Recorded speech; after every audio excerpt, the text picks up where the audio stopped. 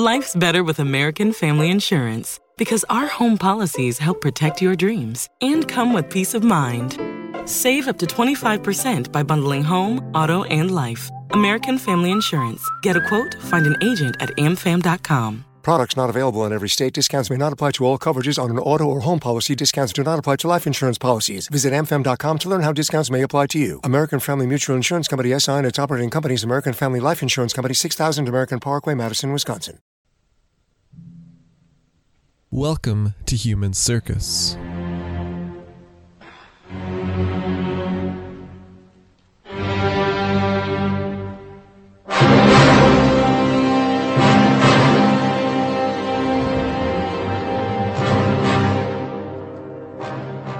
When last we spoke, Ahmad ibn Fadlan was busy making himself uncomfortable in the lands of the Bulgar king. He was disturbed by the food, so often spoiled, so oily. He was distressed by what might be read as encounters with the supernatural. The remains of a slain giant, for example, or the sight of armies of jinn struggling violently in the night sky. He was repeatedly alarmed by the things his host told him, quite possibly things that his host had told him specifically to alarm and intimidate him. The Bulgars were a sickly people, he declared, perhaps unfairly. They seemed ever, to him, unwell. But that would not be the case with everyone he met well away. That would not be the case of the people he referred to as the Russia. But who were they? Who were these warrior merchants who traded along the Volga? These Vikings, as they're broadly described. Who were they? Were they Swedish-influenced Slavs? Were they Swedish Vikings who had settled in among the Slavs? In addressing that question, James Montgomery helpfully runs us through some of the possibilities. That they were the members of an eastern Swedish tribe, that they were a people from around the river Ros in the present-day Ukraine, that they were, quote, a group of Kievan chieftains on an expedition to extort tribute from the Slavs, that Ibn Fadlan mistook for warrior merchants come to trade, that the text and its author cannot be trusted enough to make any such assessment, or that they were, quote, a people in the process of ethnic, social, and cultural adaptation and assimilation, the process whereby the Scandinavian Rus became the Slavic Rus, having been exposed to the influence of the Volga Bulgars and the Khazars. For what it's worth, Montgomery's own assessment is that the picture Ibn Fadlan offers us is one of a people in the process of ethnic, social, and cultural adaptation, assimilation, and absorption. And he, in turn, quotes F. Donald Logan, whose words I'll also include here. Quote, the principal historical question is not whether the Rus were Scandinavians or Slavs, but rather how quickly these Scandinavian Rus became absorbed into Slavic life and culture. In 839, the Rus were Swedes. In 1043, the Rus were Slavs. Sometime between 839 and 1043, two changes took place. One was the absorption of the Swedish Rus into the Slavic people among whom they settled, and the second was the extension of the term Rus to apply to these Slavic peoples by whom the Swedes were absorbed. By this reading, what Ibn Fadlan shows us is a snapshot somewhere along that fluid process. And I should note here that this is not the only reading. The history and origins of the Rus are subject to some disagreement, and you can search under the terms Normanist dispute if you're interested. But we're not going to wade into that here.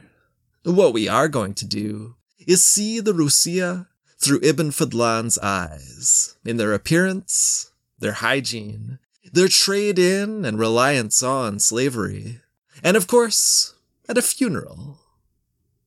Hello and welcome. My name is Devin, and this is Human Circus, Journeys in the Medieval World, the history podcast that is all about, as you might expect, journeys in that medieval world.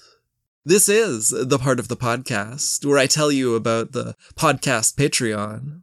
And indeed, I do have a Patreon announcement to make. I've decided to switch over to a pay-what-you-can approach. So whether $1 a month works best for you right now, or $10, or something in between, you'll be able to listen to early, ad-free episodes with extra content. There are multiple options, but all will give you access to the same good stuff. If that's an option for you and sounds like something you'd like to do, you can do so over at patreon.com/Human Circus, or by way of my own website at humancircuspodcast.com. On a related note, I also have some thank yous to send out before we get going. Thank you very much, Richard. Thank you very much, Tobias. And thank you very much, Justine. And now, let's get back to the story. The last episode in our Ahmad ibn Fadlan story. We're going to wrap up his travels and his text, and as I spoke about a moment ago, we're getting into that story as he tells us about the Rusia. The Rusia came from their boats to the trading settlement where Ibn Fadlan found them, with bread, meat, onions, milk, alcohol, and more. They brought it all over to a large wooden block with the face of a man upon it, and smaller figures set all around it.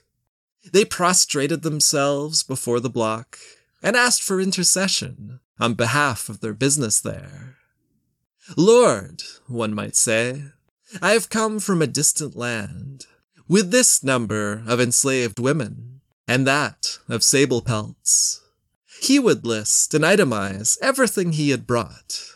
Then, he would make his offerings from them, and would say, I want you to bless me with a rich merchant, one with many dinars and dirhams, who will buy from me whatever I wish, and not haggle over any price I set. The longer his wish went unfulfilled, the worse his business and trade there on the banks of the Volga, the more he would turn to those smaller figures for assistance, making offerings and prostrating himself before each one, the sons and daughters of their lord, Ibn Fadlan says, other figures within their pantheon. But if business was good, he would sacrifice sheep or cows, giving away cuts of the meat as charity, and leaving the rest round that central block of wood. By the next morning, it would all be eaten by dogs, and the men would give thanks, saying, My lord is pleased with me, and has eaten my offering. Whoever they were, these Vikings, these Rusia, they were at least in some ways very impressive to our guide. Where Ibn Fadlan had viewed the Bulgars as sickly and weak, of the Rusia, he said he'd never seen bodies as nearly as perfect as theirs, as tall as palm trees, fair and reddish. They were clearly a sight to behold. Every man among them wore a cloak that hung down over one of their shoulders. They carried axes, broad-bladed swords, and daggers, always close at hand. Designs of trees and other images darkened their skin, either tattooed or painted on, from toes to neck. Every woman wore gold or silver neck rings, their number indicating their family's wealth.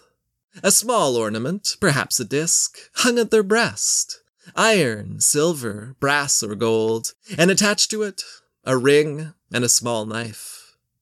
I've read that what Ibn Fadlan, or perhaps some later scribe, takes here for a knife is possibly either an elaborate cloak-pin, or maybe instead an instrument for cleaning the ears, which does sound like a slightly odd implement to confuse with a weapon. But if it was indeed for ear cleaning, well, that might have interested our traveler, because as much as he was impressed by these people's physiques, their personal hygiene was quite a different matter. They were, he said, the filthiest of all God's creatures, no matter how perfect their bodies may have been. It was, for Ibn Fadlan, the way there was no modesty to their sex or bowel movements, the way they gave no thought to washing their hands after eating or intercourse, the way their communal washing accomplished honestly the opposite of what one usually looks for in a cleansing experience, using, quote, the filthiest and most polluted water you can imagine. And there are details. Every morning, an enslaved woman would carry in a basin and place it before one of the men. He would wash his face, his hair, and his hands. He would wet his comb and run it through his hair. All was going well, but then the whole process would take a turn. Then he would blow his nose and spit into the water. He would be, quote, prepared to do any filthy, impure act in the water. And when he was done with it, the enslaved woman would bring that water to the next man, and the next, and then on to his colleagues, each in turn further fouling the water, washing their hands and face, combing their hair, and passing it on, one after another, adding to the liquids in the bowl, taking of the liquids in the bowl, and sending it on down the line to the rest. Ibn Fadlan's description may imply a ritual element here, and one can see the sharing of fluids as promoting a sense of brotherhood and unity. One can see it. However, one can also see how it would have been pretty uncomfortable viewing for a first-hand witness, or as told to a visitor, if that was how it happened. For any visitor, really, but especially one coming from a culture of such fixed hygienic practices, the lens through which he viewed these behaviors, from the Oghuz to the Pechenegs, the Bulgars, and now the Russia. In one place, finding it necessary to wash away from local eyes for fear of what they would think he was doing. And now, encountering the notion of this communal bowl of cleanliness, and being pretty appalled, and not unreasonably. It can be hard to get a handle on these travelers, across the distance of time and language, and Montgomery, the translator I'm reading from, says much the same of Ibn Fadlan in particular. He talks about how he's experimented with different personalities for Ibn Fadlan himself, how he first saw him, as many others have, as a slightly prim and prissy Muslim jurist who was taken reluctantly on this expedition, or perhaps a senior soldier, one well-versed in Islamic practice and protocol. Montgomery says he couldn't quite form a clear picture of him in his mind, but was impressed by someone who he saw as so careful an observer, and so basically non-judgmental. But how would such a man have reacted to these Russia? Tall, strong, and unhygienic. These Vikings who came ashore from their ships to wooden dwellings in which they lived in 10s or 20s, a raised wooden platform for each one. These people who traded in the enslaved and in furs. These people who drank day and night, and sometimes died mid-drink with cup in hand. Who, and this is not quite the terms in which it is put in the source, raped the enslaved women who they brought along to sell.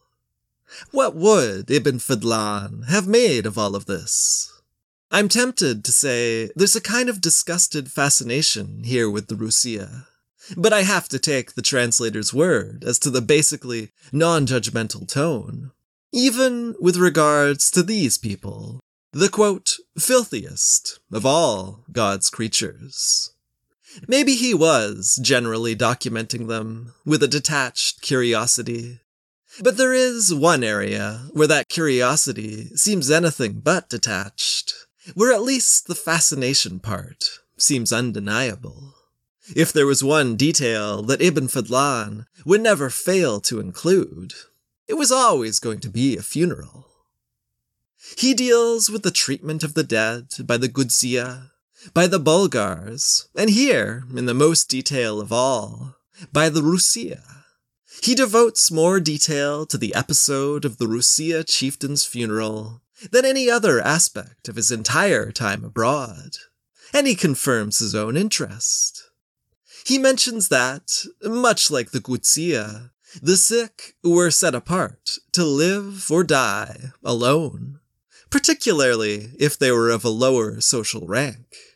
The dead were burned, the enslaved dead left to be eaten by animals. However, he was told that their leaders were set alight, and that sometimes more was done for them. He was, he says, very keen to verify this. And he was in luck, for while he was there, he learned of the death of an important man.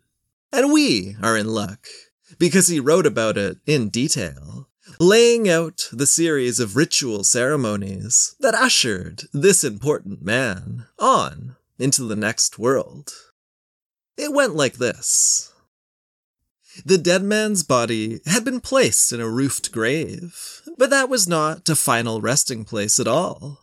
Only a temporary one, while the proper preparations were carried out. To that end, his garments were being made ready, a small boat was being constructed, his possessions were being gathered and divided into 3 parts. One to his household, and one to his funeral garb, one for the alcohol to be drunk on the day of his burning. His enslaved had been gathered, and the assembly asked, "Who will die with him?"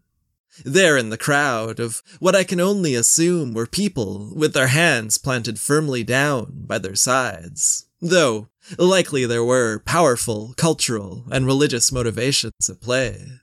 One had answered that they would, the commitment immediately binding, for there was no chance to withdraw.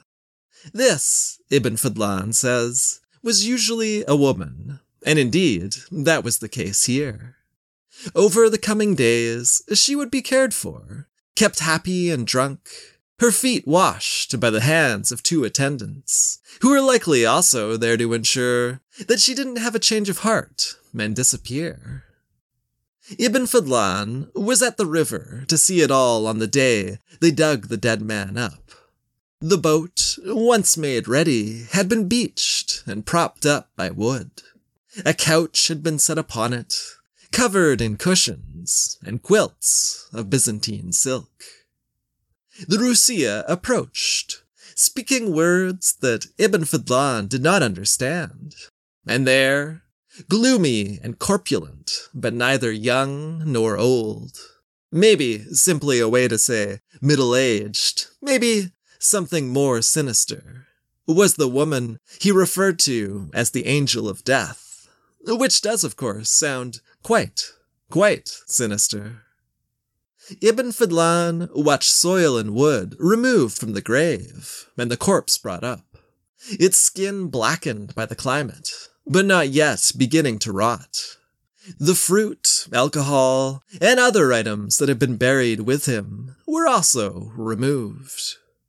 They dressed the body in fresh clothes, from its boots up to a gold-buttoned kaftan and a silk hat fringed with sable.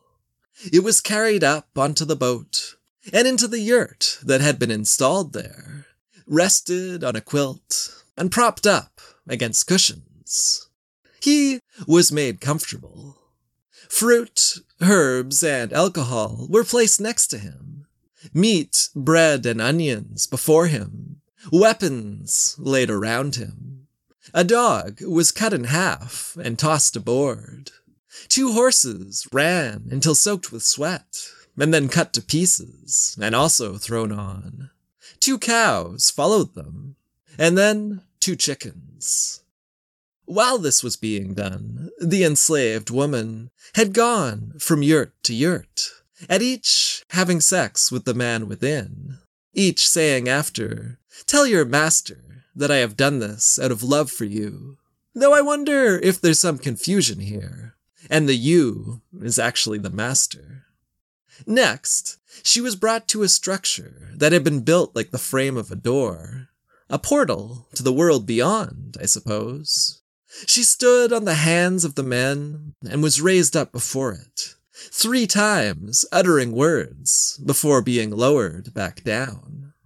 Ibn Fadlan, turning to an interpreter and asking what had been said, heard, "Look, I see my mother and father." Then, "Look, I see all my dead kindred seated." And finally, "Look, I see my master seated in the garden. The garden is beautiful and dark green. He is with his men and his retainers. He summons me. Go to him." She handed her bracelets to the Angel of Death, her anklets to the 2 women who had served her in those final days. She cut off the head of a chicken, and it was thrown aboard to join the other animals. Then she too went aboard, though not yet into the yurt where the body lay. She was given a cup, over which she chanted a farewell to her female companions, Ibn Fadlan was told, and then she drank. She was, by this point, visibly confused, drunk, and quite possibly drugged, and though she made to enter the yurt, she could not, her head needing to be guided through the entrance by the Angel of Death. There's more ritual sex inside the yurt. Rape, we might say, given that this is an enslaved woman who had not been able to make it through the doorway on her own.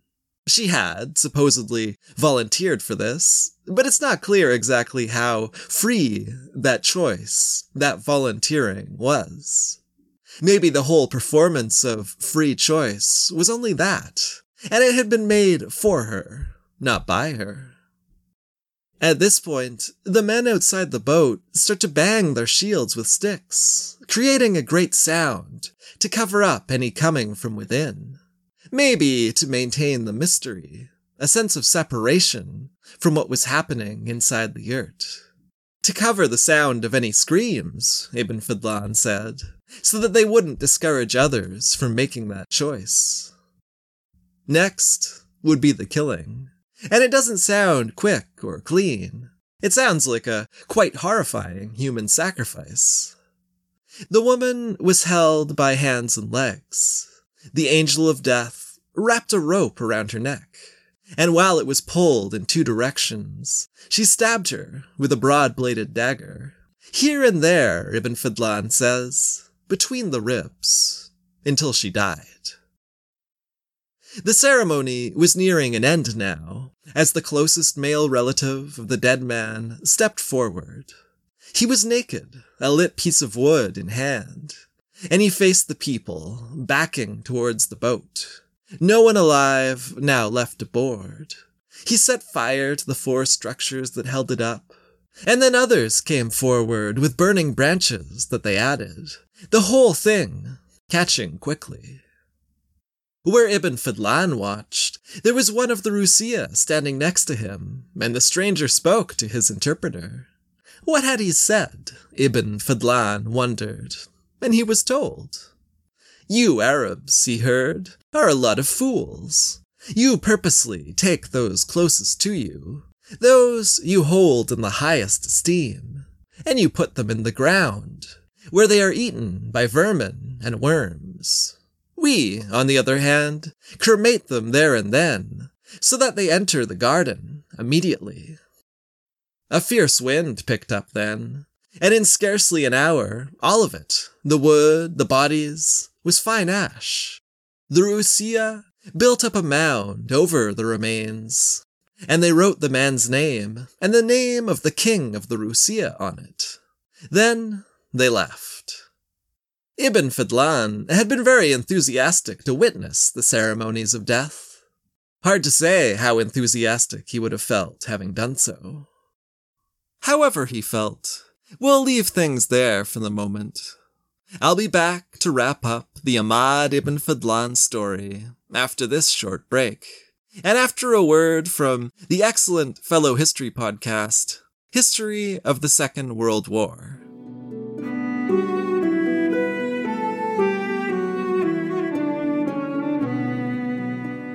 Hello everyone, I'm Wesley Livesey from the History of the Second World War podcast. My podcast is a mostly chronological retelling of the Second World War, starting not with the beginning of the war itself, but instead almost 2 decades earlier, to try and determine why and how the nations of the world would find themselves in a worldwide conflict just 20 years after the devastation of the First World War. You could find History of the Second World War on all major podcast platforms, or at historyofthesecondworldwar.com. In these stories, I sometimes examine the idea of whether or not a diplomatic mission has been successful, whether it has achieved its goals. In this case, that's a little hard to do. This isn't like the Brancacci mission, where we had documentation of exactly what the Venetian representatives were looking for from their efforts. We know what the Bulgars wanted, but what did the Caliph in Baghdad need from the Bulgar leader? Did he get it? Did he perhaps not have a great deal invested in the whole project, and not need much of anything at all? I'm not so sure. Yes, the two parties were unequal, and the lands of the Bulgars might be seen as something of a backwater. But there was no small amount of silver that ran through those lands. Enough silver, furs, and enslaved to matter. There was the benefit of adding security to the north of the Caliphate's borders, and of perhaps also redirecting resources away from the Samanids in Iran and further east. For what it's worth, the Bulgars would not be abandoning Islam for lack of the anticipated funding. They would retain their new religion right through until the Mongol invasions of the early 13th century rolled over them, and they disappeared into what is often termed the Golden Horde of Batu Khan. Naturally, none of this is apparent in Ibn Fadlan's work, and fair enough. He can't be held responsible for not telling us what happened in the hundreds of years that followed his adventure. But then, he also doesn't account for the end of that adventure, for his departure from the Bulgar ruler, now known as Ibn Abdallah, does not say on what terms they parted, and doesn't tell us of his return journey, at least not in the version of this report that has survived for us to read. It is possible that there's more out there somewhere, and maybe it will even resurface at some point. But until then, we do have another source to turn to. We have a geographer born in the 13th century, writing that the Caliph Muqtadir had sent someone among the Bulgars to instruct them. And that much we knew. But then he also records a return journey. Not the return journey by Ibn Fadlan, I mean, but a return journey by a group of Bulgars, who are said to have retraced the course we have been following, and come to Baghdad with the intention of then making the pilgrimage to Mecca. From that, at least, it sounds like the relationship was alive and well after Ibn Fadlan left. And it should be noted that this embassy was built for success. This is something that might not have come across when considering the unfortunate money issues, how vulnerable the financing of the venture was to the selfish interventions of interested parties, or those instructors who had departed Baghdad but quickly turned back without ever reaching their destination. It becomes clear, though, when you look at those who were selected to go. The party was not made up of men from the palaces of Baghdad, doomed to grope blindly through a series of bewildering circumstances and societies. There was one who had been enslaved among the Rus. There was a Turk, a Slav, and Ibn Abdallah's own envoy who traveled with them from Baghdad. It was a diverse and experienced set of individuals, one resilient enough to negotiate the challenges that were to come. But what of Ibn Fadlan himself?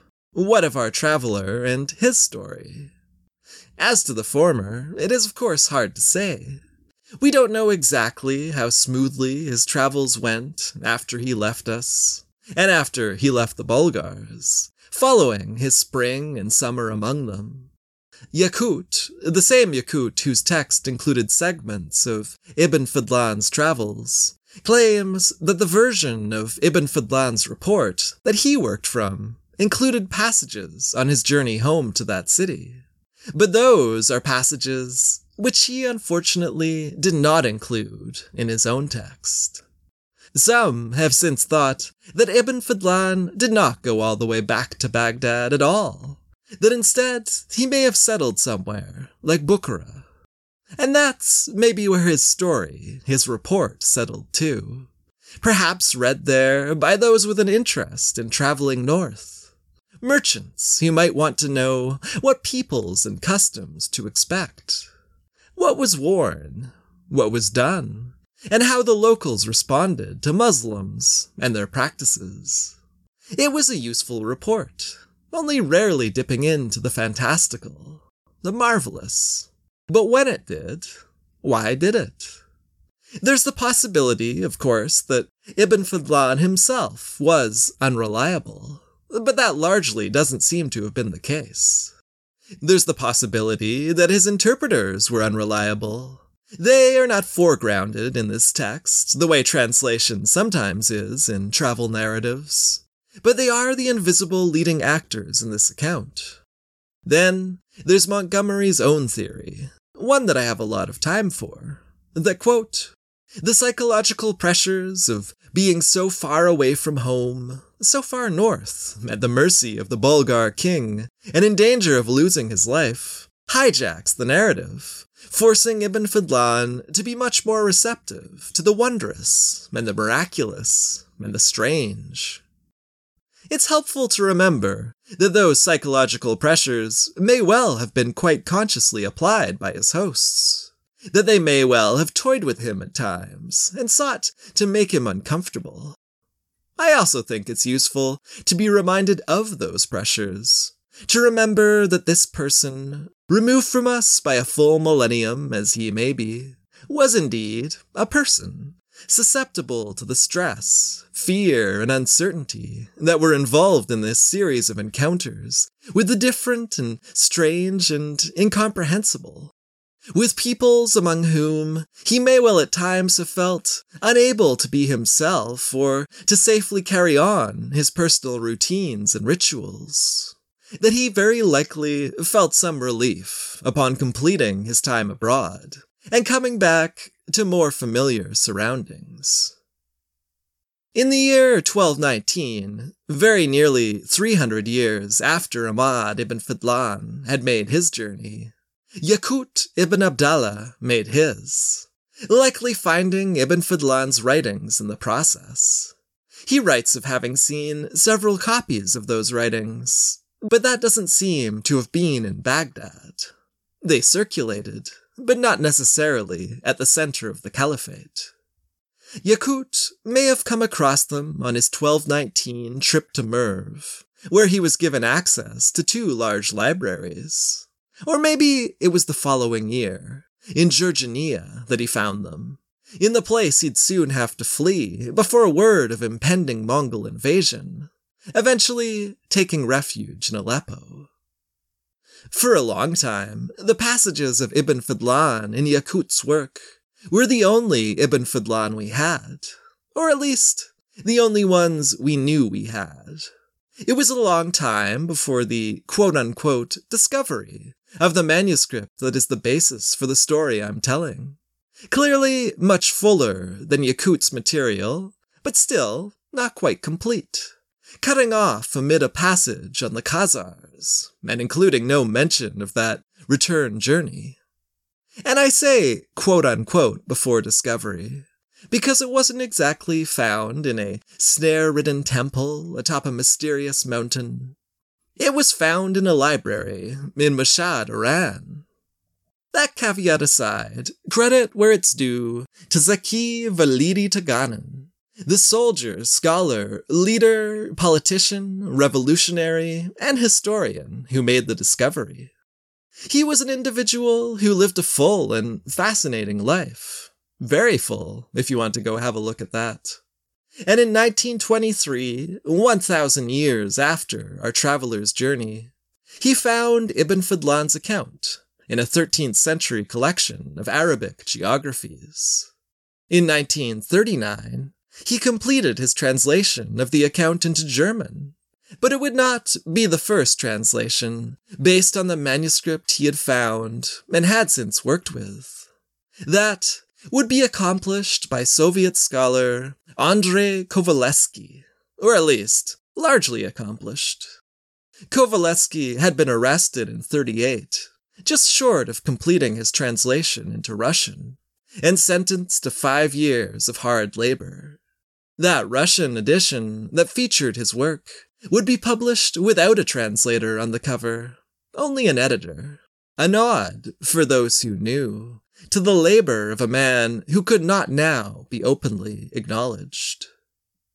For readers of English, they would have to wait until the 1979 work of James E. McKeithen.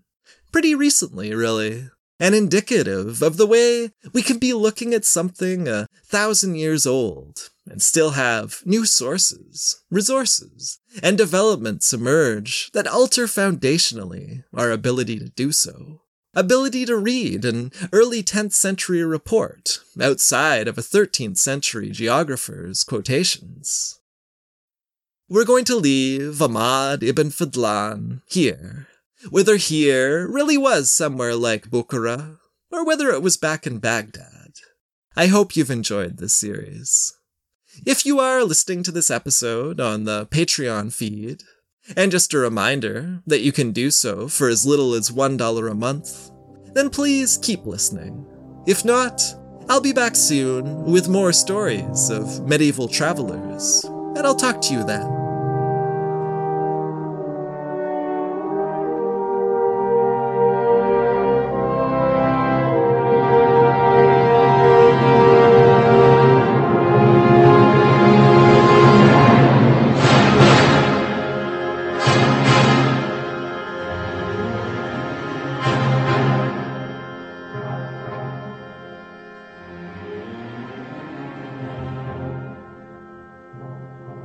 Human Circus will return.